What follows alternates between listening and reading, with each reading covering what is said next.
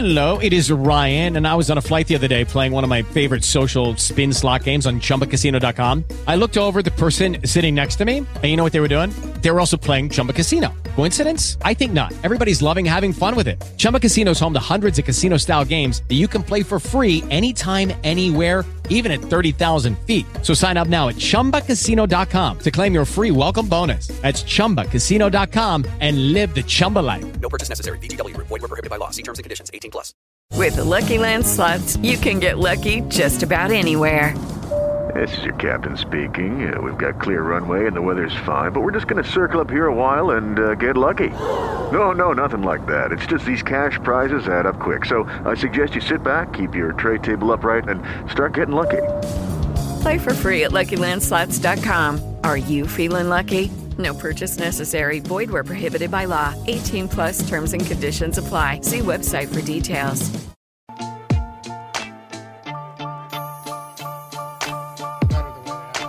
Yeah, agreed.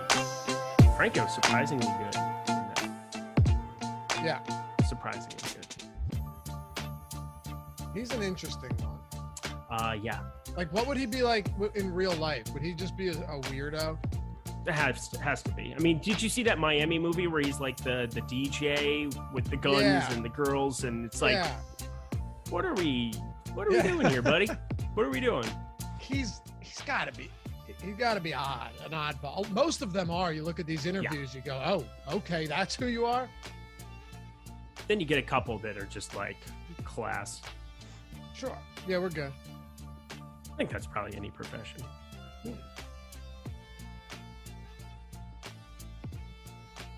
And it's always shocking, too, to see the ones that are like Australian, but you had no idea because they've always played American. Oh, yeah, totally. It's taking over. Going on, everybody? Welcome to that's a great conversation for Matt to get into. Big movie buff, loves his TV shows. He hasn't moved. His face hasn't moved for 10 minutes. He's grinding the tape before we go live. It's awesome. What's up, guys? This is the awesomemode.com NFL strategy show, ownership edition. Diving right into it, presented by Prize Picks. They got a really special offer going on. I didn't even know nobody told me about this until I started getting DMs. So good thing I haven't had Prize Picks sponsored shows recently. We'll get into that later. Anyway, I'm Dave Loughran at Laffy_D, breaking it all down today. LOUGHY_D for all of you podcast listeners. Along with me, as always, Matt Gajeski at Matt_Gajeski. I'll do the same for him. GAJEWSKI. And Eric Lindquist. That's a relatively easy one. At Eric Lindquist. What's up, brother? What's going on, my guys? I just want to know Matt's take on Rotten Tomatoes before we go live. I think it's very important that Matt lets us know exactly which films he believes are getting completely pulled down because of Rotten Tomato scores. Critic reviews, yeah. Yeah, here's the thing, guys. You two all in your analytics looking at these reviews. I'm more of a gut guy. Look at the picture on the movie, look at the title, and then I'm going to decide if I want to watch it or not. I'm not looking at these reviews or not. Just going by the gut. Yeah, La La Land really just hit all the strikes. It was perfect. It was perfect viewing for you. You know, I look back to that day where I watched that movie by myself, and I have no idea what made me pick that movie out of all of them. Just on a whim, decided to watch that by myself. And it's probably one of two movies I've seen in the last couple of years. Eric, you were on your honeymoon when Matt and I had a conversation about food and I was telling him about Wawa and everything and the gobbler and he's like, so dude, good. I love gas station food. Quick Trip is my favorite restaurant. You couldn't even do Casey's breakfast pizza or something? No, like something actually respectable? Quick Trip hot dogs.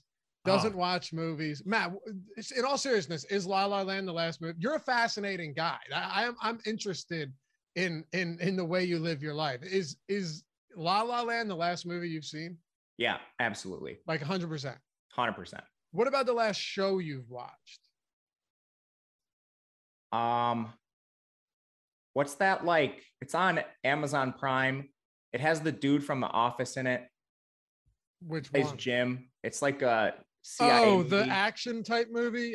John Reacher, not Reacher, but something like Jack. Oh yeah, Reacher. Jack Reacher. Yeah, the one where he's like the Jack CIA Reacher was agent. Tom Cruise actually, but you know what I'm talking about. Yeah, it's the dude from The Office playing like a CIA agent. Yeah.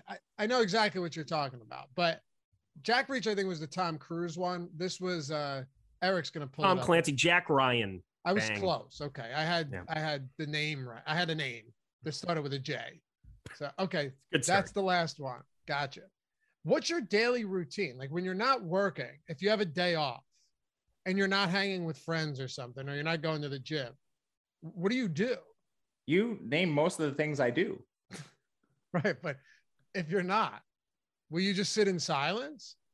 No, like my day to day is I usually get up really early in the morning, Eat work. tuna?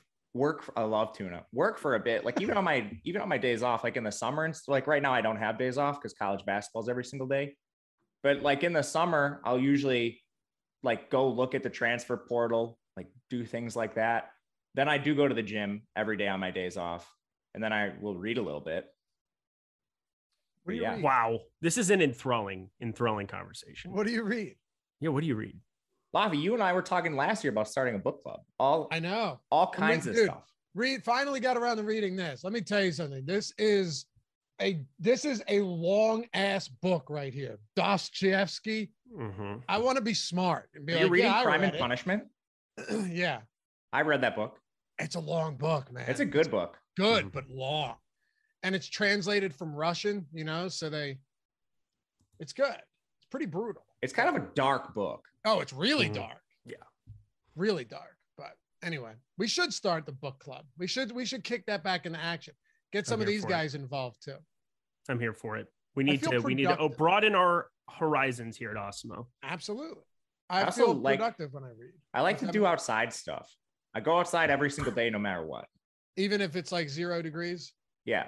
That's why I bring on my winter jacket. You need a dog, man. Yeah. Dude, I live in a studio. Okay. That's okay. Get a Great Dane. My neighbor has a Great Dane. No joke. No joke. Great Danes are like the best small apartment dogs. I'm not even making that up. They're like the laziest dogs in the world. Yeah, my neighbor has one. They just don't live long. Anyway. Oh, yeah? Like in the studio, like another studio? Yeah. Apartment? Okay. So it'll work. Get one, man. They're great people. All right, let's jump into this. Anyway, Eric, Matt, 11 game slate.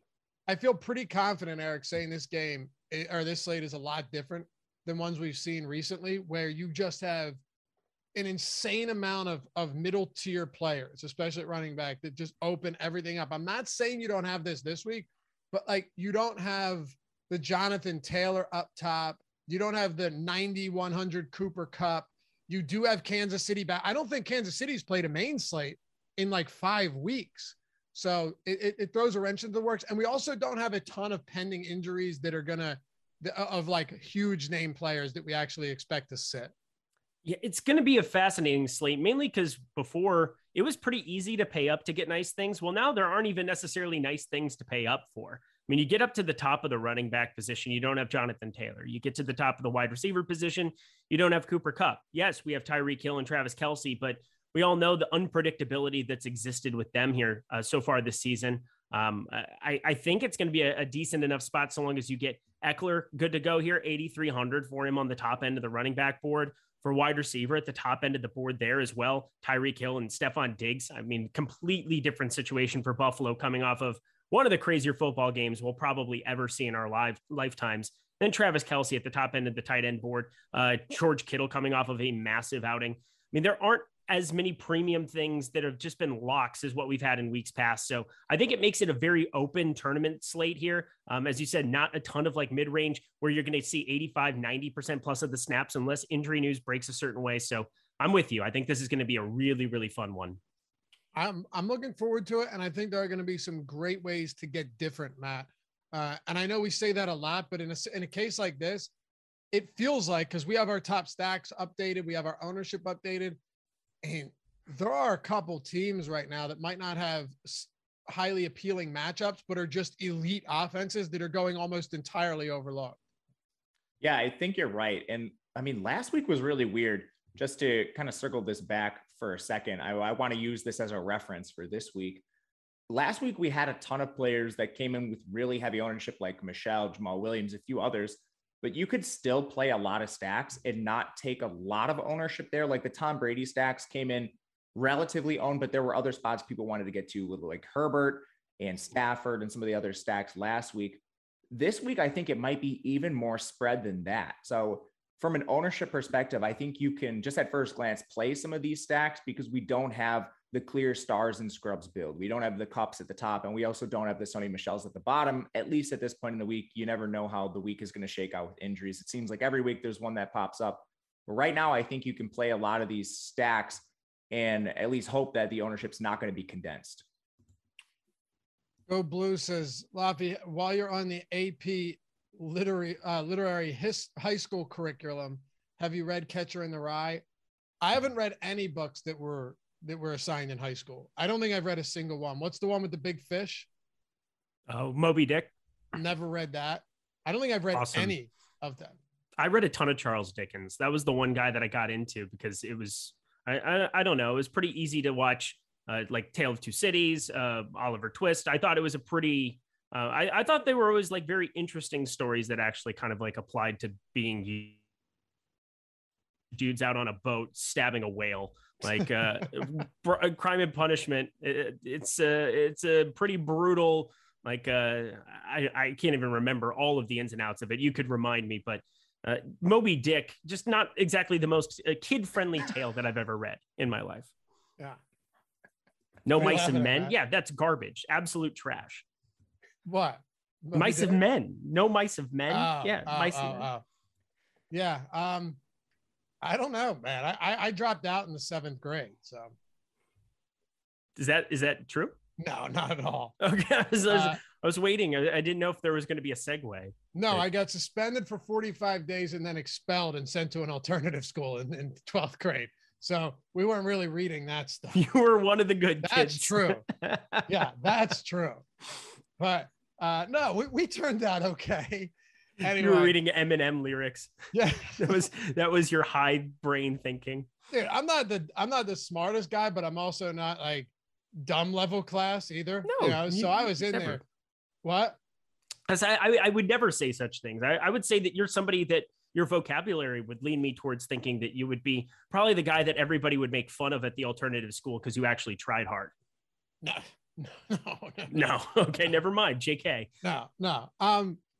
No, I know how to put on a facade, but anyway, what I'm saying exactly the people there, mind you, most of us were there for just like stupid things. It wasn't, we weren't trying to light the high school on fire, but I don't know. But I don't even know where I'm going with this. Point is that there's running backs on this slate, Matt. And one, how's that for a segue?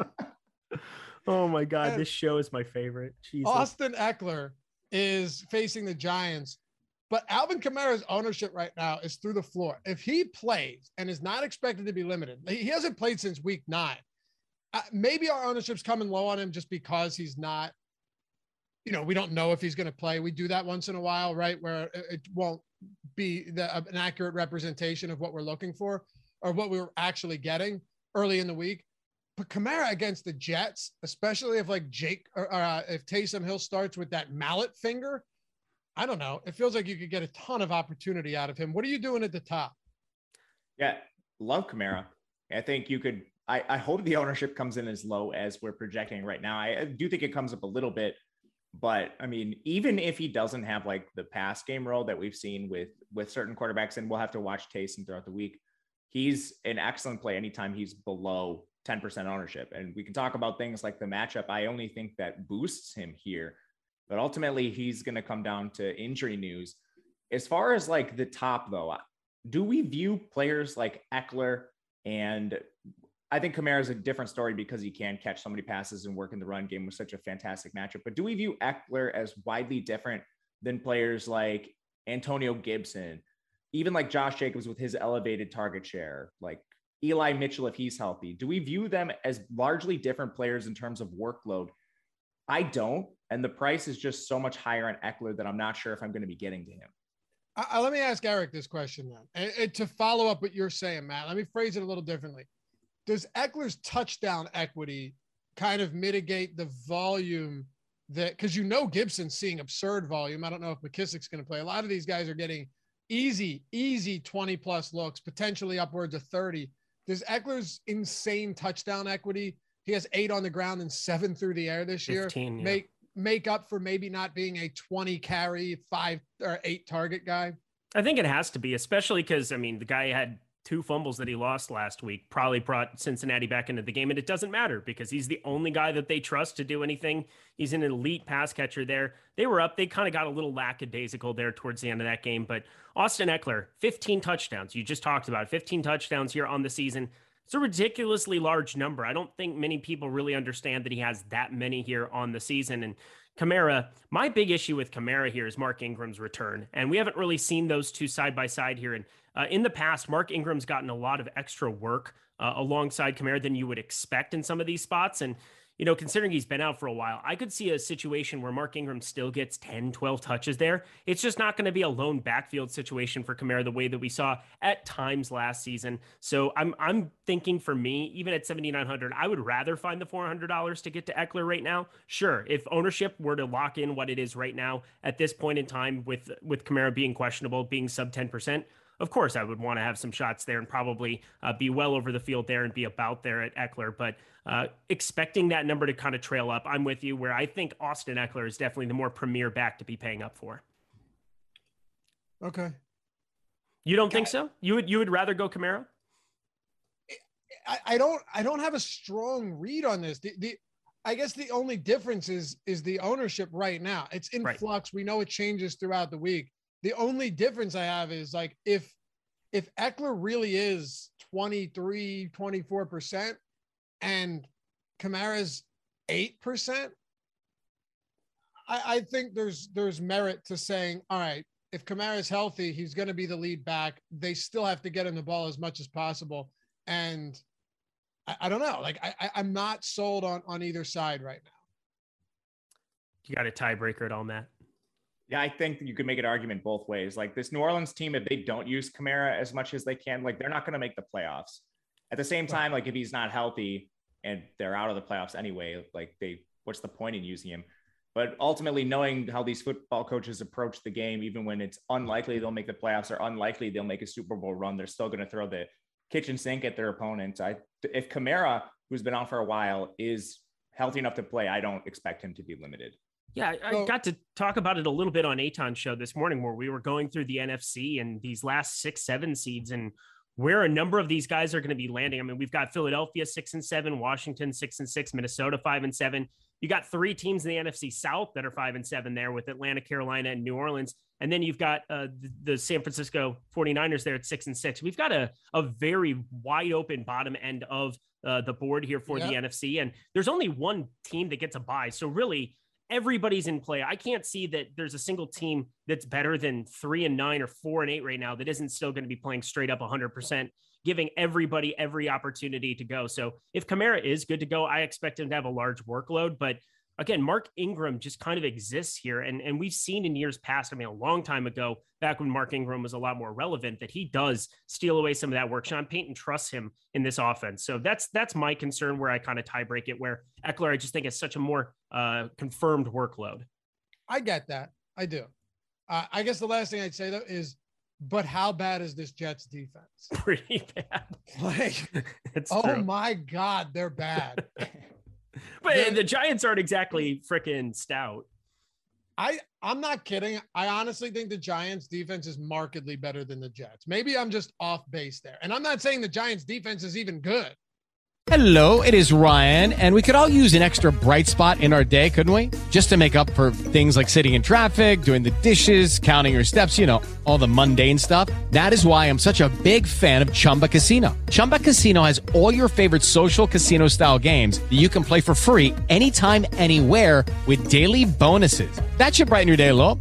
Actually, a lot. So sign up now at ChumbaCasino.com. That's ChumbaCasino.com. No purchase necessary. VGW Group. Void where prohibited by law. See terms and conditions. 18+. Judy was boring. Hello. Then Judy discovered ChumbaCasino.com. It's my little escape. Now Judy's the life of the party. Oh, baby, mama's bringing home the bacon. Whoa, take it easy, Judy.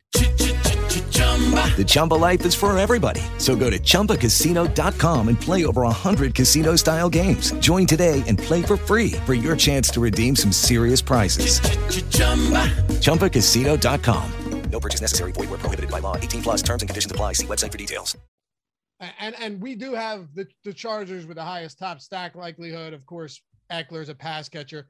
I totally get it, Eric. I'm just saying, would I be shocked if Kamara annihilates this Jets? Their defense, they're shockingly bad. It's true. I mean, I'm looking at PFF right now, 28th power ranked defense for the Jets, 27th for the Giants. So, I mean, they're basically separated by one. It's hard to imagine you have worse defenses than those two, but I will also say it's a low total we're looking at for New Orleans. And part of that is that they will ground and pound, especially having Taysom Hill there at quarterback, only a 43.5 total. Whereas the Chargers game, 44.5 there, but they're 10.5 point favorites. So the implied team total is a lot higher there for the Chargers as well. 3 points. Yeah. 3 points is markedly more. I mean, if we're talking about a 49 total game as opposed to a 52, people always look at those kind of things differently. Yeah, it'll be reflected in projections. Good.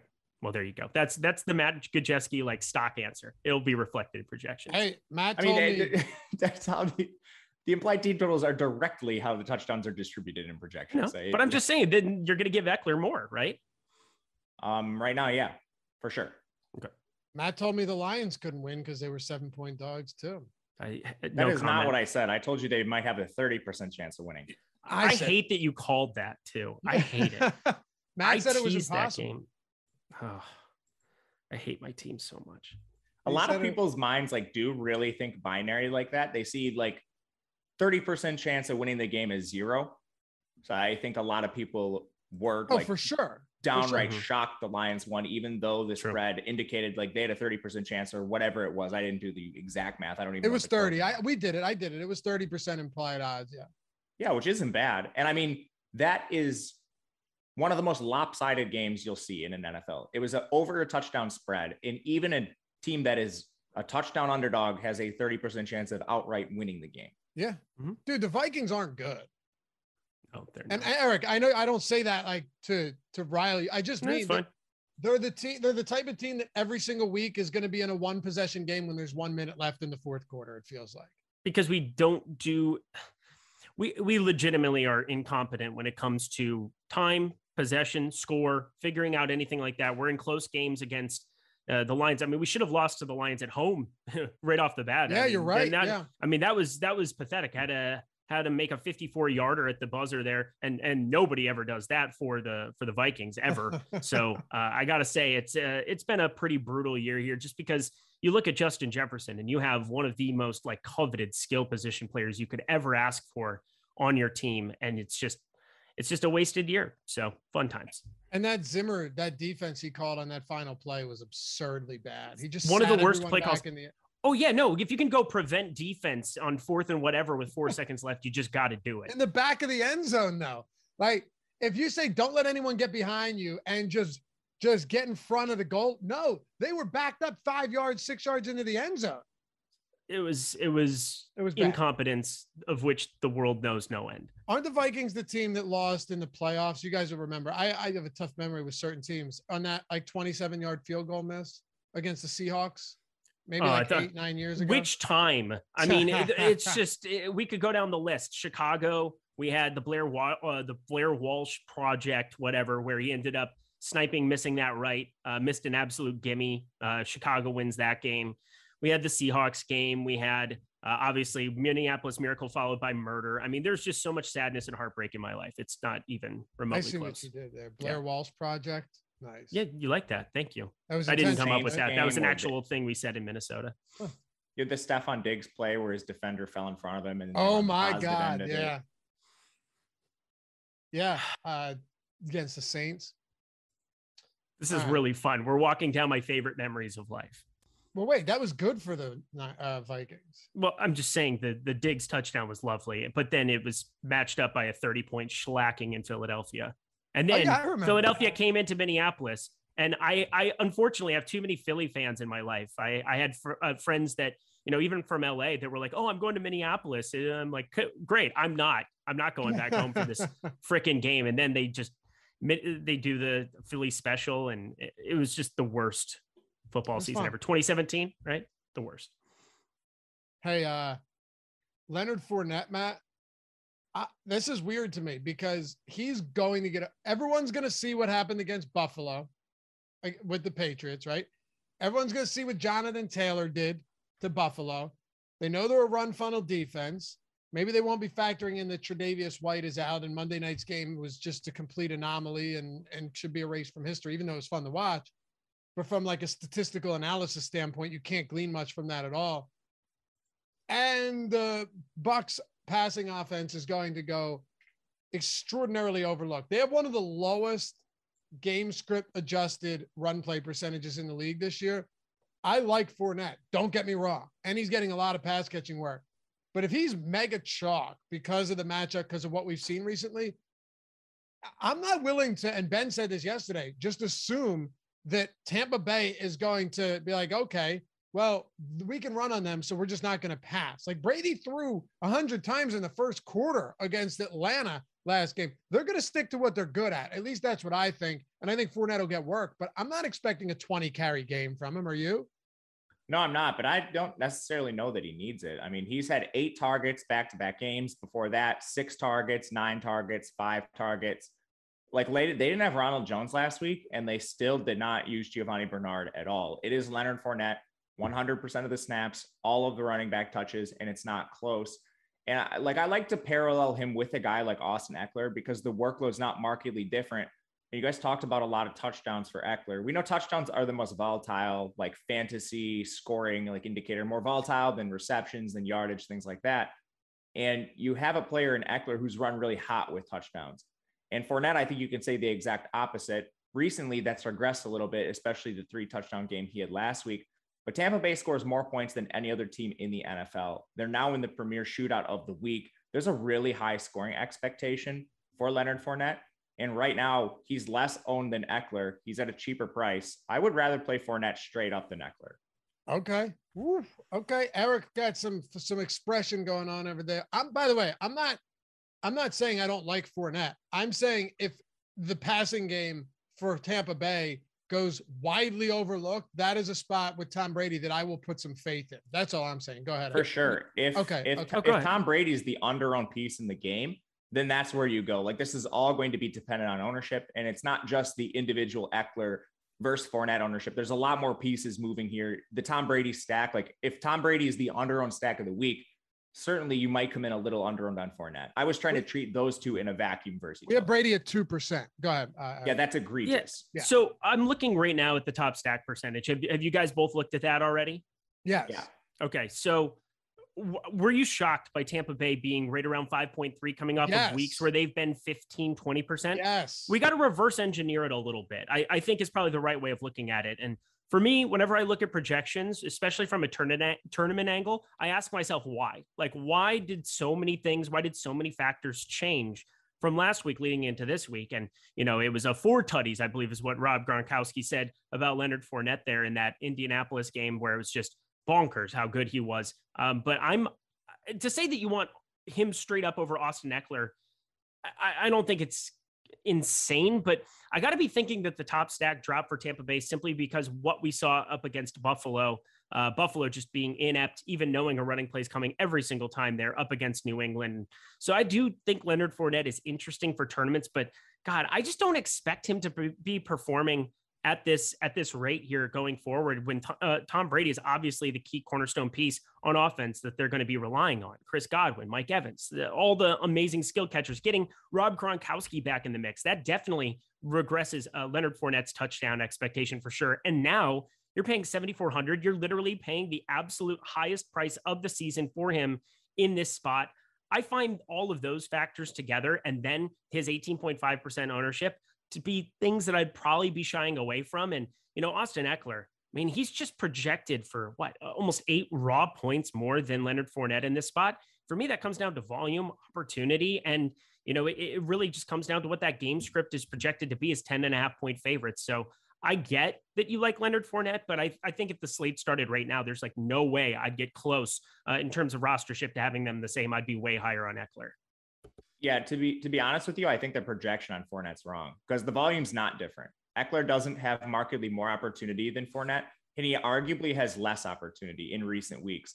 You have to remember, if you go on just based on Leonard Fournette's season-long stats, the beginning of the year, he was not the bell cow back he is now. No. So if you isolate the recent weeks, the opportunity is not different.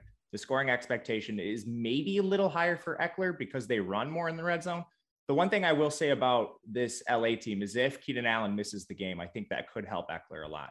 But yeah, I just 81... downright disagree with you on the opportunity and protection. No, so I mean, if you want to talk about that, I agree with you. 81% and 87% of the snaps here in the last 2 weeks for Leonard Fournette. Ronald Jones has randomly been mixing in, but for me, it's just come down to, touchdowns is as volatile as they can be. We can still look at a number of sports books. We can look at Odd Shopper and really help ourselves be able to figure out what that expectation is going to be there for them. And I just think Eckler still at the top of the board at the position, still a guy that with Rob Gronkowski back in, who we haven't seen, in a bunch of weeks leading up, obviously we've seen him the last two, but having him there at the goal line is going to eventually carve into some of that touchdown expectation as well. Mike Evans, Chris Godwin, number of other ways that he can kind of get sniped. Eckler at the goal line, I mean, it's just been a lot of him. And I just feel pretty confident that in this spot, especially with his pass catching prowess, that I'm looking at Austin Eckler as kind of a little bit more of a premier play than Leonard Fournette. But Leonard Fournette, his passing game role, you're right, has been definitely there. 8 targets his last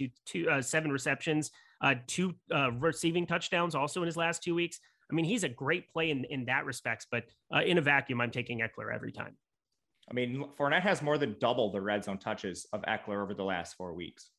And a lot of red zone targets as well. I mean, he has 2 red zone receiving touchdowns over the last 2 weeks. Yeah. Are you going to send an email and get the projection fixed then? Is that what's going to happen? Matt Gajewski? You're going to go have a conversation with the boss man about why Leonard Fournette's too low? Dude, look and see on Sunday, man. I don't build my lineups on Wednesday. Just saying. I know. So I think if you, and I like Eckler, I like Kamara if he plays. Fournette, I have no problem with, but I would love to get to that Tampa passing game if they're really as low owned as they are. I think if you wanted to, though, you can forego these guys in a lot of lineups because let's see what happens when it comes to take, for example, like Josh Jacobs. Josh Jacobs is not particularly exciting, but you look at his workload in the passing game recently. 5, 7, 4, and 9 targets over his last 4 games facing Kansas City. They're going to likely need to throw.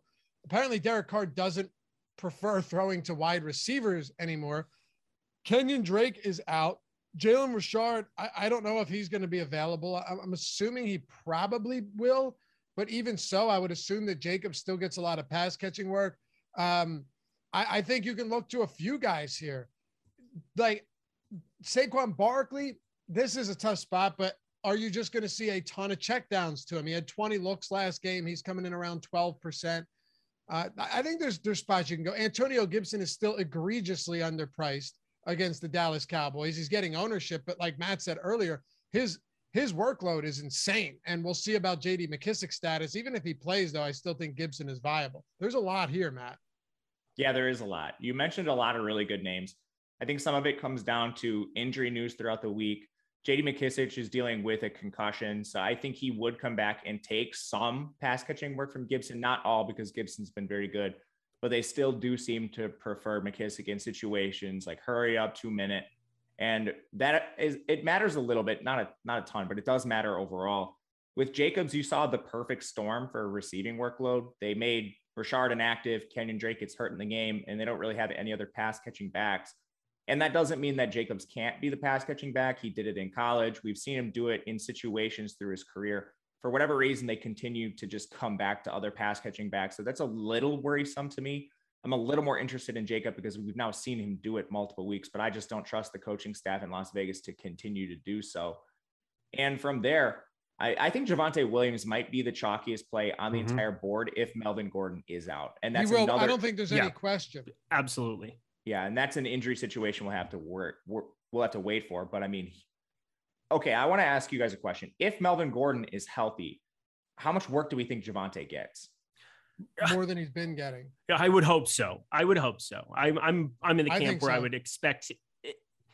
Have you ever?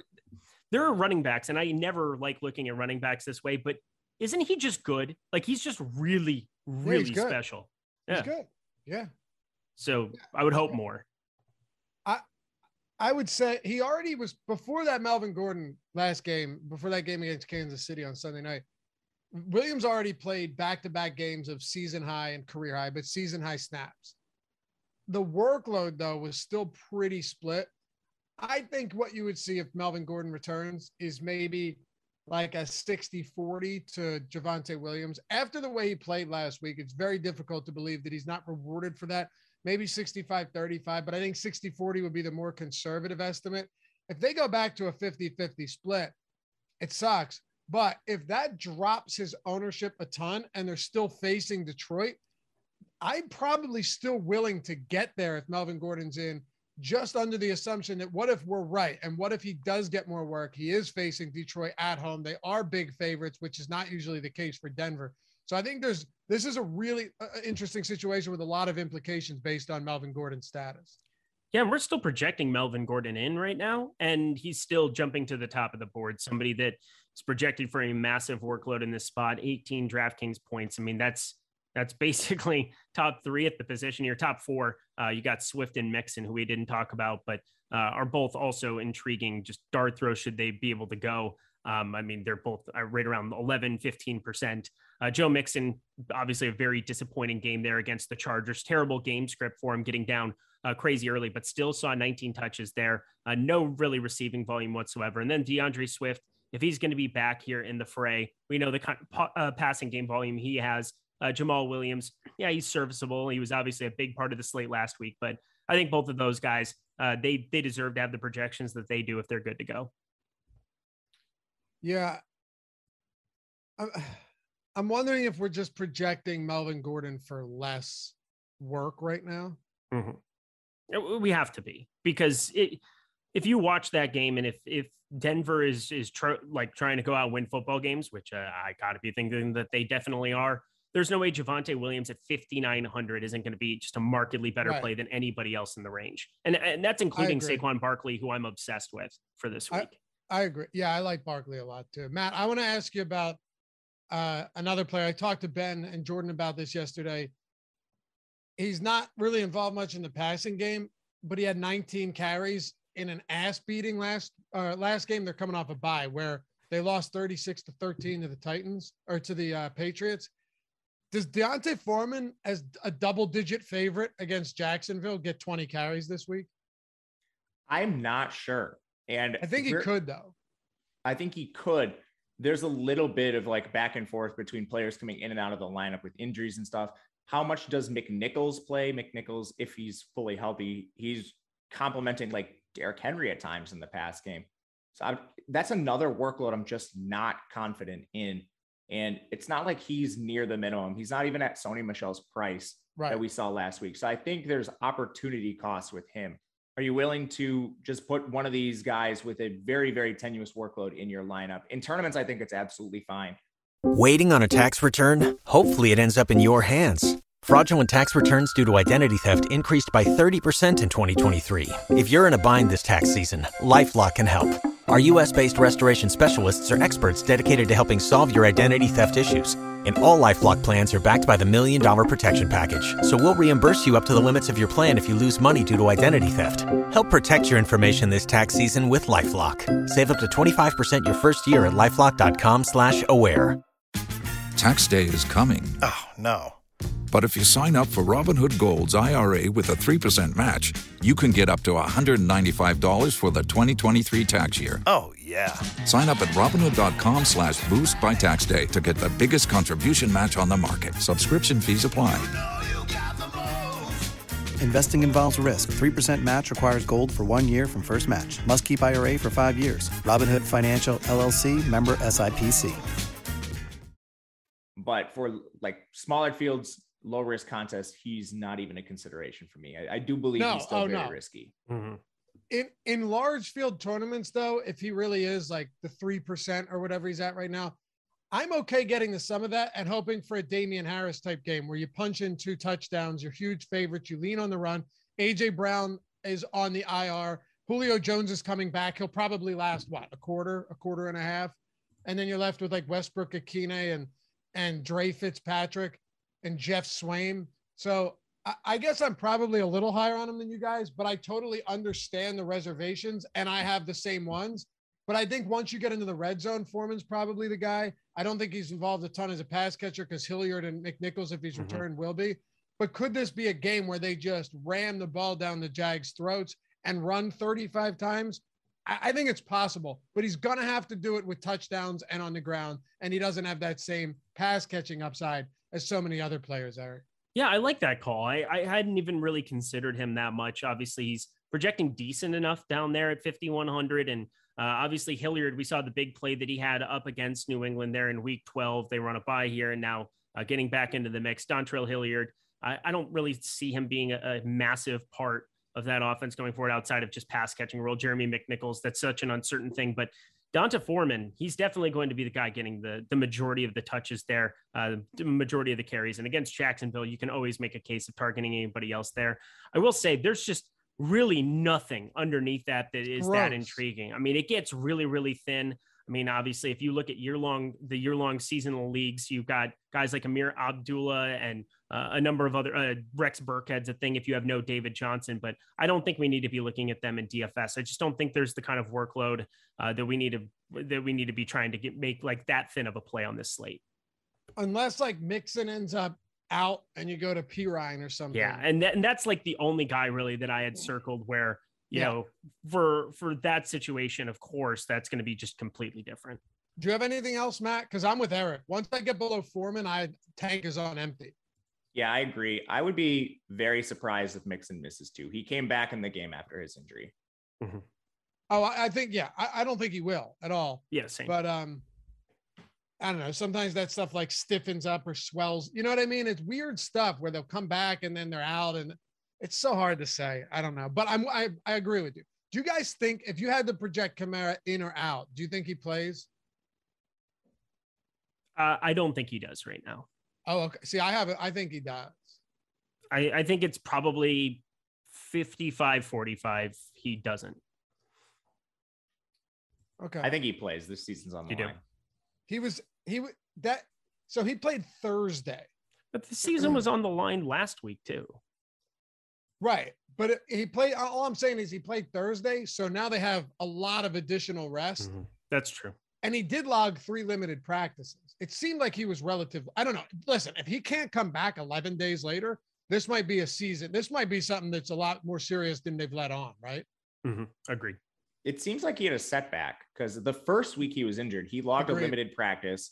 And then that was on like Wednesday where he practiced limited. Then he was DNP, and then he was DNP for the entire next week too. Then he's now come back to limited practice, but he hasn't been placed on IR, which suggests a return. Obviously, we know sometimes teams are really bad about judging IR. See Tampa Bay with Antonio Brown. Yeah. But if they're even reasonably accurate, we should see him soon. Yeah. So didn't know you were done. Sometimes I got to say, sometimes Matt's just like going, it's great. It's great. Just like mid-sentence, but end of sentence. I thought you were going to. You are one of one, Matt Kajewski. You're one of one, dude. Yeah, I just realized I didn't have anything else to say. But you have to at least like finish the sentence. You can't just stop halfway through it. Social protocol, I gotta say, just next level. I'm great at parties. just chugging Four Locos. And then. Great at parties. You're the life of the conversation before I just walk away mid-sentence. Yeah. Hey, you look really. Yeah, exactly. God, I love that. It's so good. Did you guys see that new show on? All right. We forgot to ask you guys to hit the thumbs up today. If you haven't done so yet, Prize Picks, everybody. PrizePicks.com. Check that out. In all seriousness, we got an insane promo going. Eric, I did not know we were doing this until people started DMing me about it. So then I asked our marketing guys, I'm like, so when did this start? This is yesterday. They go, November 24th. I saw that, Joey, just dropping it in casually that it started 2 weeks ago. And either I missed it or I wasn't told about it. Now, granted, it's in the DMP, but I don't know. I don't really do prize pick shows for the most part. But anyway, that promo I'm talking about is 1 free month of Awesemo Plus Platinum, $90 value. We're just giving away the farm these days. All you do is sign up at Prize Picks and deposit for the first time. Now, it's an entire free month: football, basketball, hockey, MMA, PGA, whenever. I don't know when NASCAR comes back. I'm assuming it's still a little while. I really couldn't tell you. Esports, all of that stuff. But here's the best part. If you make a deposit and use the promo code Awesemo, you still, or actually, I'm assuming if you just use that link and make a deposit, you'll still get a deposit match up to $100. If there's a promo code available there, Awesemo, I would assume just use it. AWESEMO.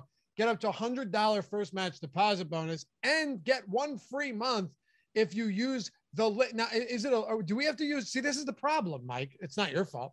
Do they have to use a link? Okay. How to use the link. Yeah. Okay. So it says that nowhere in the read. That's okay. That's all right. We'll square it away. But take advantage of that if you haven't signed up at Prize Picks. And I will say it is a very cool site. Like there's sports, any sport you can think of. There's no juice on either side. You're just picking overs or unders. They're player props contest where you pick like 5 props, put them into a lineup, and you can 10x your entry fee if you hit all 5. But unlike a traditional parlay, if you hit 4 of them, you still 2x your money. You still get money back if you hit 3. Or you could do like a 4-pick power play and 10x on 4 picks. I'm telling you, it is very cool. I don't know about you guys. I see it everywhere now. So they're starting to get big, and you don't have to worry about any of the optimizers or mass entries or sharks or anything like that.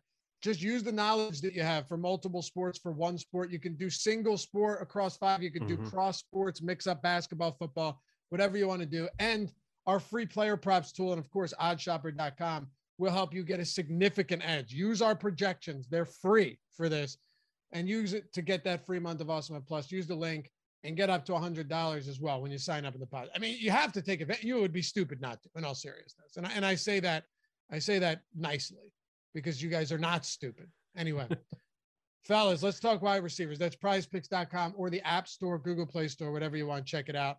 Matt, let me go to you here. Tyreek Hill, Stephon Diggs, both of them pulling heavy ownership, I think for pretty good reason. Keenan Allen, I have an asterisk next to him. If he plays, he's going to be pretty popular. Then we'll get into some of those other guys, but I want to know where you're at on the big 3. Kansas City might be the hardest evaluation in the NFL right now. They played one good game in recent memory, albeit it did come against the Raiders, who they're facing again this week. But this passing attack has been downright dreadful in spots, and it's affected Tyreek Hill. Travis Kelce's played really poorly in spots. I mean, it's positive that their one good game did come against Vegas. They're playing them again, but man, Tyreek Hill is getting exceedingly difficult to trust. And it's not because of volume. It's mainly because of efficiency with the entire offense. But overall, I'm still going to go back to our projections. I'm still going to go back to the game environment, 10-point favorites, 52.5-point total. It's getting harder to trust Tyreek Hill, but as the one pure like alpha expensive receiver behind a 31-point implied team total, it's really hard not to get to him, especially on a slate where we don't have Adams. We don't have Cooper Kupp, and we just don't have a lot of these studs at the top, especially if there is some salary that's opened up maybe at the running back position. I think Hill's going to be hard to get away from. And like just Keenan Allen, if he misses, that removes one other elite player from the pool. Like Deebo Samuel, I'm not sure if we're going to see him either. Right now, he's drawing ownership. There's a chance, I think, that Tyreek Hill comes in north of 20%. So this might be the situation that we need to monitor most throughout the week. Yeah. I think you're probably right about that. Did you guys see the interception from Mahomes that went off of Hill's hands? Which time? It's happened so much. The crossing route on Sunday night.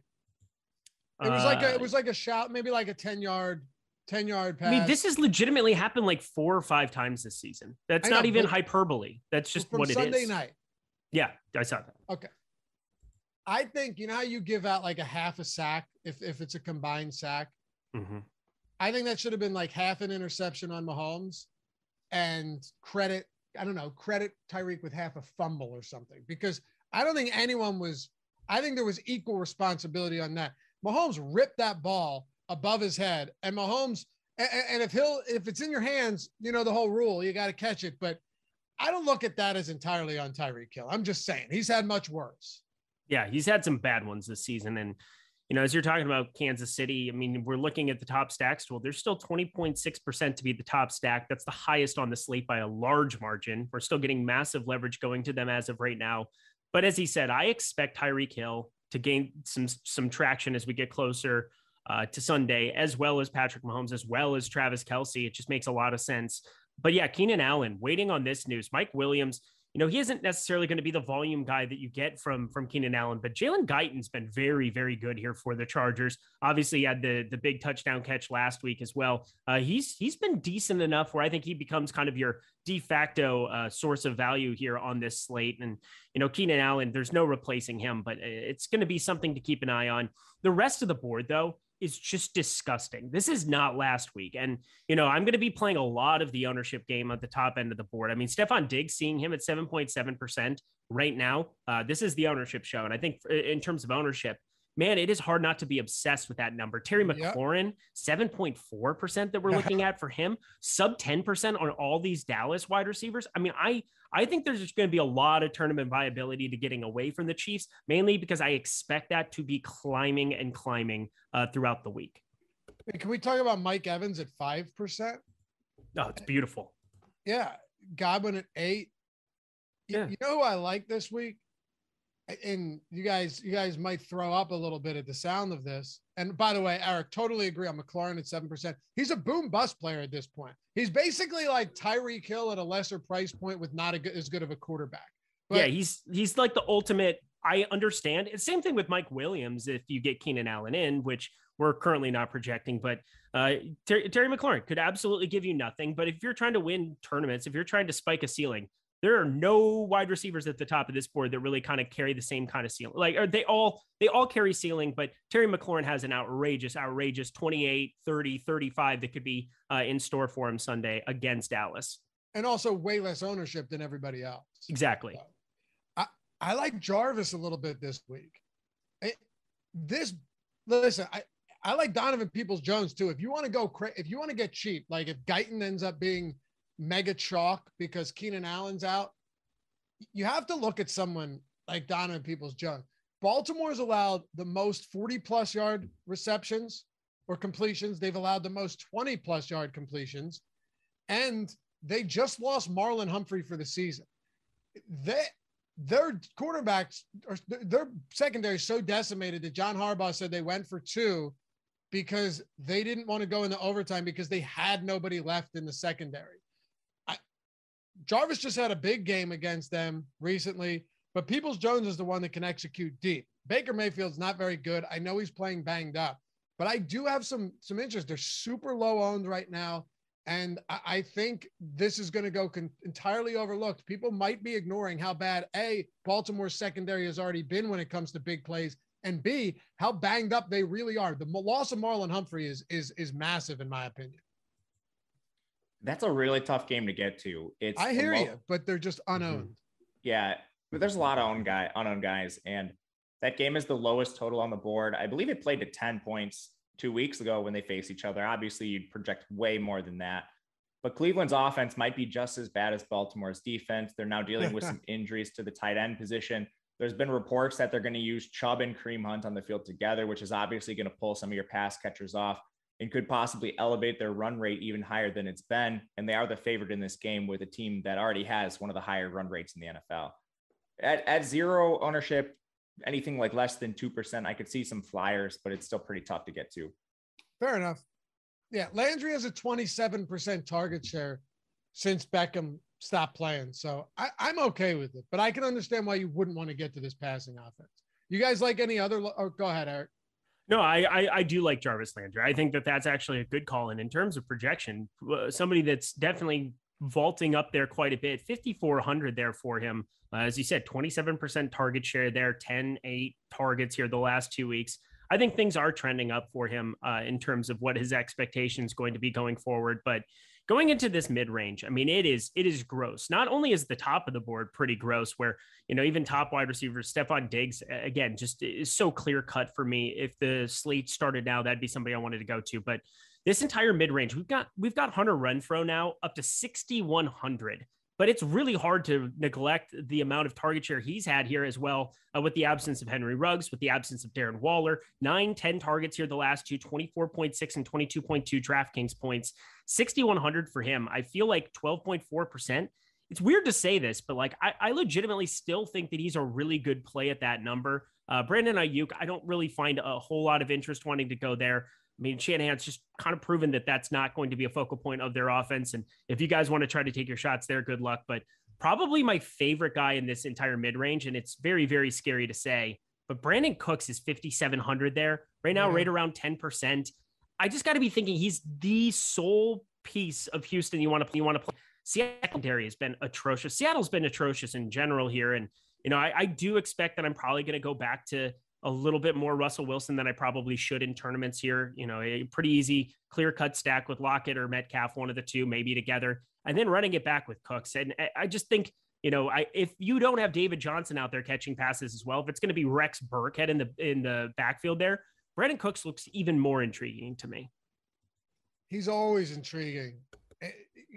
I think, Matt, this range is what could decide things, because there's a bunch of guys that are capable of just giving you nothing or blowing up because they're actually good. Let me go straight up. I'll name every single player 8 in a row. Russell Gage, 26% target share over the past 3 weeks.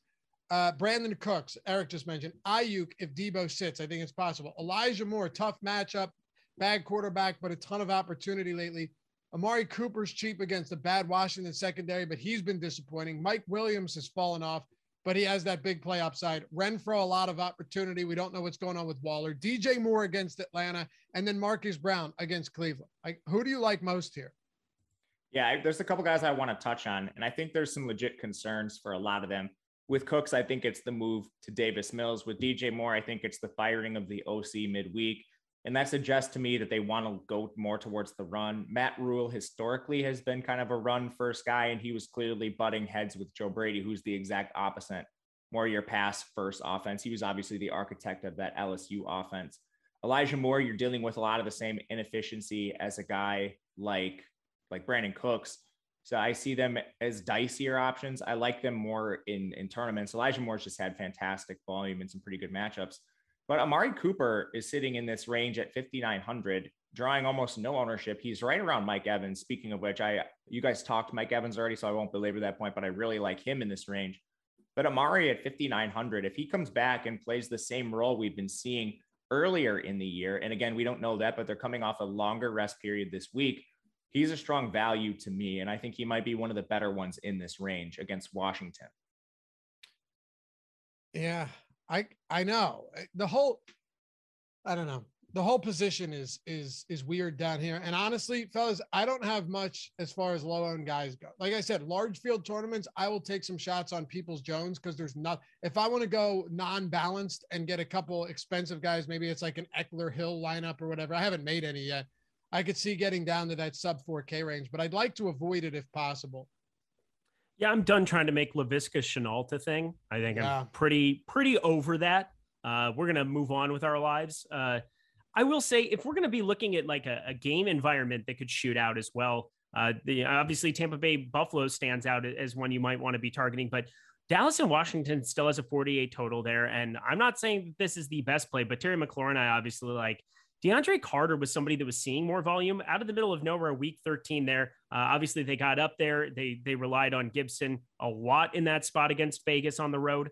But DeAndre Carter, 3,400, I might pair him into some tournament stacks, but really that's going to be what it is. This is just kind of like targeting a game environment. Can he just break off a big play? We could say that about a lot of guys. I mean, even somebody like Olympus Zaccheaus saw 2 touchdowns in week 9. It's not like he's a good play or somebody that you need to be going to, but I will say the one thing and caveat I'll throw out to this entire slate is just, I don't want to be playing any of these ancillary Chiefs options. I think that is like the one real like fish play that you could possibly have down here at the bottom. I know that Patrick Mahomes is going to be paired up with Tyreek Hill and Travis Kelce a lot, but I guarantee you people are going to go to Pringle, They're going to go to Hardman. They're going to try to make those, double stacks kind of a thing. That is going to be a clear-cut thing that I am avoiding in tournaments this week.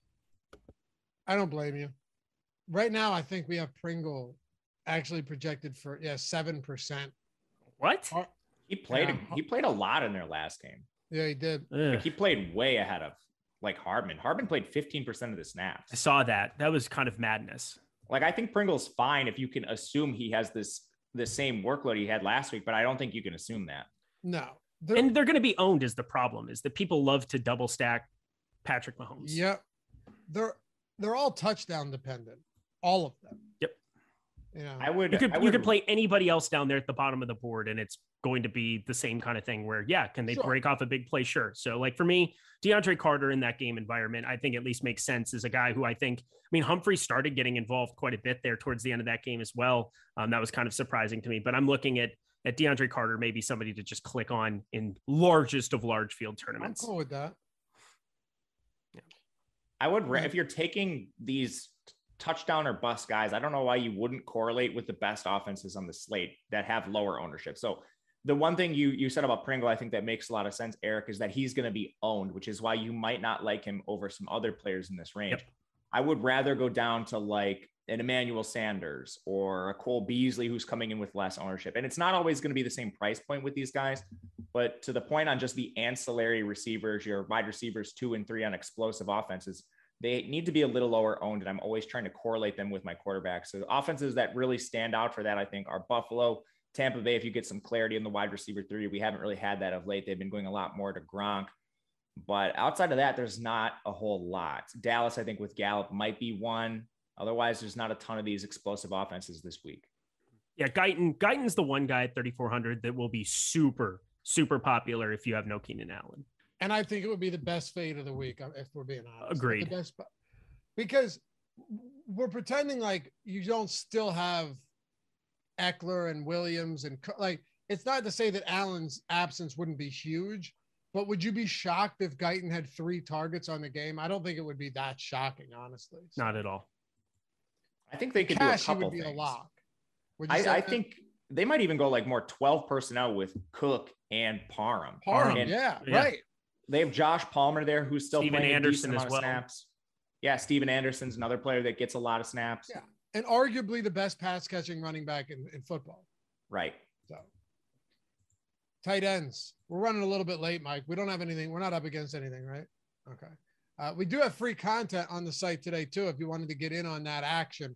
NBA ownership rankings, NHL top stack tool. You don't need to be a sub. You don't need to have an account even. They're free. They're opened up in front of the paywall. So check that out. And check out EMAC Building Blocks article. It's a solid article to get your NBA day slate started off right.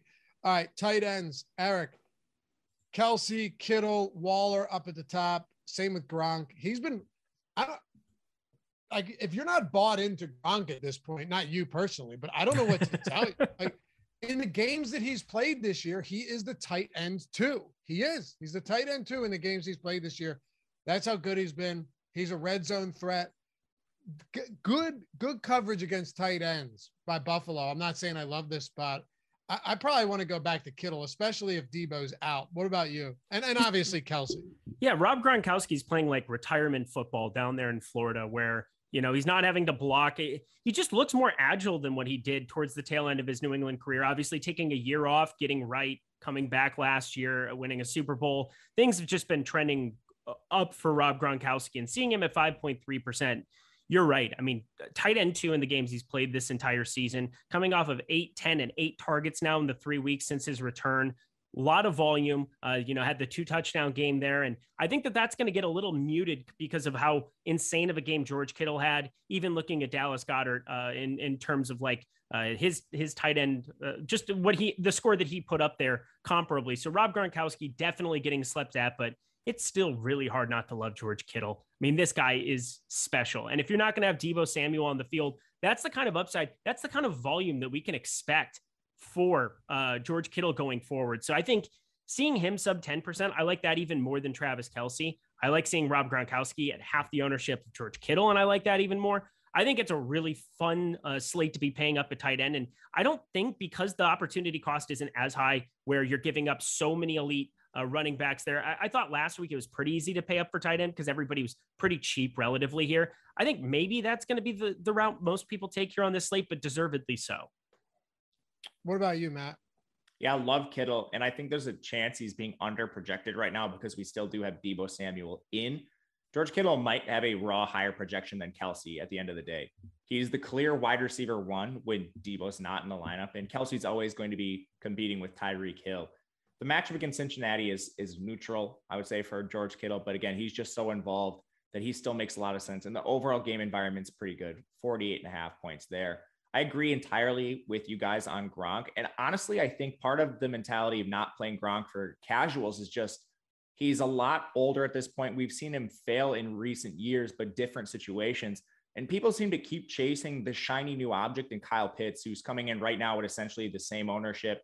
And I mean, I'm just done chasing Kyle Pitts versus Gronk. If Gronk's going to come in at the same ownership as Pitts, which right now they're both projected for 5% and some change, easy play for me. Better quarterback by far, right? Much higher implied total.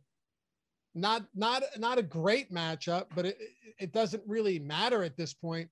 And the crazy thing about Pitts is you want to be like, well, with Ridley out, that target share, concentrated offense, and Cordell Patterson's target share is dwindling. Nah, man, Pitts has like a 19% target share over the last 5 weeks. It's not good. It's really not good. So give me the guy that could score 2 touchdowns on any given week and is getting targeted 8 times a game by Tom Brady. Yeah, I'm okay with that. But I love Kittle. I don't like, no one's real chalk right now. Like if Debo's out, I think Kittle's gonna come up quite a bit. I don't really have anybody else. I don't like any of these cheap options this week. Maybe Seals Jones if he's active against Dallas because Logan Thomas is on the IR, but Eric, Matt, whoever wants to chime in, we could wrap up tight ends. I don't have anything else. Well, think about this. There aren't many slates we've had like Kelsey, Kittle, Waller will probably be out here. I'm not sure. Maybe he'll be good. We've got him in right now. Either. Yeah. Rob Gronkowski, Andrews, Pitts, Schultz, Hawkinson, Knox. We've got a number of high upside guys here at the top end of the board. I think if you're trying to get different with a roster construction, maybe paying up for another wide receiver, I'm happy going to the tight ends in this Jacksonville, Tennessee game. 2,900 James O'Shaughnessy. Very inefficient there with his 6 targets, 2 catches, 13 yards. That was disappointing as a run back for the Ram stacks last week. But then in that same game, Anthony Ferkser, I'm okay trying to take shots on it, but I understand that it's basically just like touchdown or bust with some of these guys. There's just so many good tight ends that you could be looking to pay up for. And as you said, George Kittle with no Deebo, I think he's going to be by far the chalk of the position. Yeah. Ugly position though, Matt, outside of the top. It really is. And I think you guys mentioned all the names we should be really invested in. O'Shaughnessy, I think, will make the most sense. And the path to O'Shaughnessy's success, it's not so much about what he's going to put on the field because he doesn't have that anywhere near the same ceiling as Kelsey or Kittle or Waller if he plays. But you need those guys sometimes to just not score a touchdown or not have a big play. If Kelsey and Kittle each put up 15 and O'Shaughnessy puts up 10, that's how you win in a week where you're rostering O'Shaughnessy. And I think the same thing goes for some of these other pass catchers. The Washington situation's intriguing if Seals Jones is out because they've had a tendency to use one tight end the whole year. So Bates might become available. Jared Cook, I think, could see some extra time if Keenan Allen's out. The same thing goes for Parham. I think you could throw some darts there if you're stacking Herbert. Otherwise, it's a pretty gross position. And if you're running anybody else, it's probably just in stacks. Like Dalton Schultz, I could see playing in Dak stacks. The same thing goes for, once you get down there, even some of these guys like Mark Andrews, I think are overpriced. I don't even know how much I'll get of him. We are kind of short on time, but we had so many bangers from the Hall of Fame over the weekend and the past couple of days that I got to hit on this real quick. Let's induct these people into the Awesemo Hall of Fame. If you want to get involved in this, get in on the action, go to awesemo.com/avatar, download the avatar, use it on DraftKings, FanDuel, Yahoo, wherever you want, finish top 3 in a field of 5,000 or more and get a free month of Awesemo Plus. Some people do it because they want to be up here. They want to get the love, the shout out. They want to get that Twitter love. You know what I mean? You get inundated with wonderful comments. You feel great about yourself and you want a lot of money and you get a free Awesemo Plus pass. I mean, come on, man. Why not rock the Awesemo avatar with us? Let's kick it off with our boy Curtis $3,500, 5K or 30K Sunday NFL Rush. Always appreciate you guys, the material and data you put out. First ever official takedown. Pretty pumped. That's awesome. $3,500. Love to see that. We had a couple other crazy ones. My buddy Connor, I've known him for a long time since the Fan Vice days, shipped one going to Miami, boys. How about that? Yeah. Single entry in the 20 qualifier, $62,000 ticket right there. Congrats, man. Very happy to see that. And then how about Eddie Lai behind the scenes? This dude just rakes. He rakes $100,000. And then you see what second place is? Another Awesemo avatar, $35,000. This is why I wanted to do this. Like, we just had people crushing. $20,000 to Rhett. Good effort. Thanks, Awesemo_com. Huge $20,000 takedown right there. And then, dude, we span all sites here. Second out of 40,000 in the Sunday Million for JK, I think that is. $50,000 win. This is all from just this weekend, the past couple of days. It's Emmanuel, $4,000. And then we had Eli or Alive, $1,750 in the same screenshot. Appreciate that, man. Big win. Congratulations. And then last one, of course, R2, little NHL action, $5,000. He spent $4, binked $5,000 on the $25,000 breakaway. See, that was worth it, right? Like when you have those wins, you got to hit on that. Absolutely. No question about it. Also, shout out Tiger Woods. Tiger Woods going to be playing golf here to finish out the season, the PNC, the father-son challenge. Let's get some PGA takedowns then in Awesemo Hall of Fame next time out. But yeah, congrats to all you guys. You want to get up on this, on the Hall of Fame, inducted, whether it be here, Twitter, whatever it is, download that avatar and tweet us at Awesemo HOF when you finish top 3 in a field of 5,000 or more. Boys, let's wrap it up the way we always do. Top stacks. You already know mine, so I'll toss it over to you. If Tampa really is as low owned as they are, I will get to Brady, whose price is down. I will get to Gronk. I will get to Evans. I will get to Godwin, and I will do it happily in a game with the highest total on the slate. Matt, what are you doing? I'm pretty interested in Dallas in a game that's not among the elite in terms of total. It's just sitting at 48 points, so it's behind the Buffalo Tampa Bay game. It's behind the Vegas Kansas City game. But I still think there's a lot of upside here for an offense which has always had something wrong with it this year. They've lost Gallup to injured reserve. Amari Cooper hasn't been fully healthy. But now as long as Cooper is back from his recurring battle with COVID, assuming that he's fully over that, you now have all the skill position players healthy and a very interesting opportunity to stack against Washington. All right. I dig that a lot. I was surprised that the ownership was as low as it was on them as well. Eric, what do you got? I kind of alluded to it throughout the show, but I mean, it's a paltry, terrible 41.5 total here for this game. But Russell Wilson, look at these running backs that they have there. There's no question that Adrian Peterson, Rashad Penny, these guys are going to get way too many touches and whatever, but at least seeing 37 pass attempts, even in a game that they were up, it was nice to see Russell Wilson finally kind of start to come back to life a little bit there the last 2 weeks. Even in that loss to Washington was serviceable here. I think it's very clear cut where you're stacking him. You're stacking him with Lockett. You're stacking him with Metcalf. You're running it back with Brandon Cooks. I think that entire game environment, looking at the top stacks tool, seeing some positive leverage there, 9.7% top stack potential on DraftKings there. That is the third highest on the board here right now. Pretty surprising considering that total, but I'm already going to be there. It's the most interesting and volatile stack of the week, in my opinion. Love that. Yeah, agreed. In 4 weeks since Wilson returned, he leads the league in deep attempts, which is crazy. Like Lockett has been targeted 11 times, 20 plus yards downfield, leads the league over that span. Metcalf third with 9. The problem is last week when Wilson went 30 for 37, his ADOT dropped 4 yards. So is this a spot where he's a little bit more conservative? But he still attempted 5 deep balls. So I'm cool with that. Like methodically move the ball downfield and then take your shots. Maybe that finger's getting better or the thumb or whatever it was. And you know how concentrated his offense is because Metcalf and Lockett make up like 53% of the team target share. I like that, Eric. It could go horribly, but it could also be huge. Yeah, it's a very volatile spot, but these are tournaments. He's going to be around 5%. He's been under-owned, I think, for what his ceiling has been historically throughout the years. So I'm happy to go back to it. All right, boys, let's get out of here. Follow Matt at Matt_Gajeski, Eric at Eric Lindquist. We started late. We started because NBA strategy show went. So it's not actually that late. me, Alafi_D. Shout out to Mike Lawrence for producing the show. Hit that thumbs up one more time before you go, and check us out tomorrow, Matt and myself, on the early showdown slate, 9 a.m. Eastern.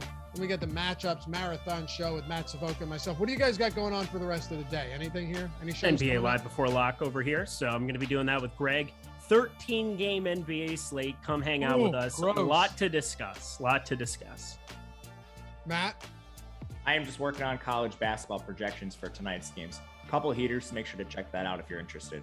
All right, beautiful. Catch you guys back here very shortly. Peace.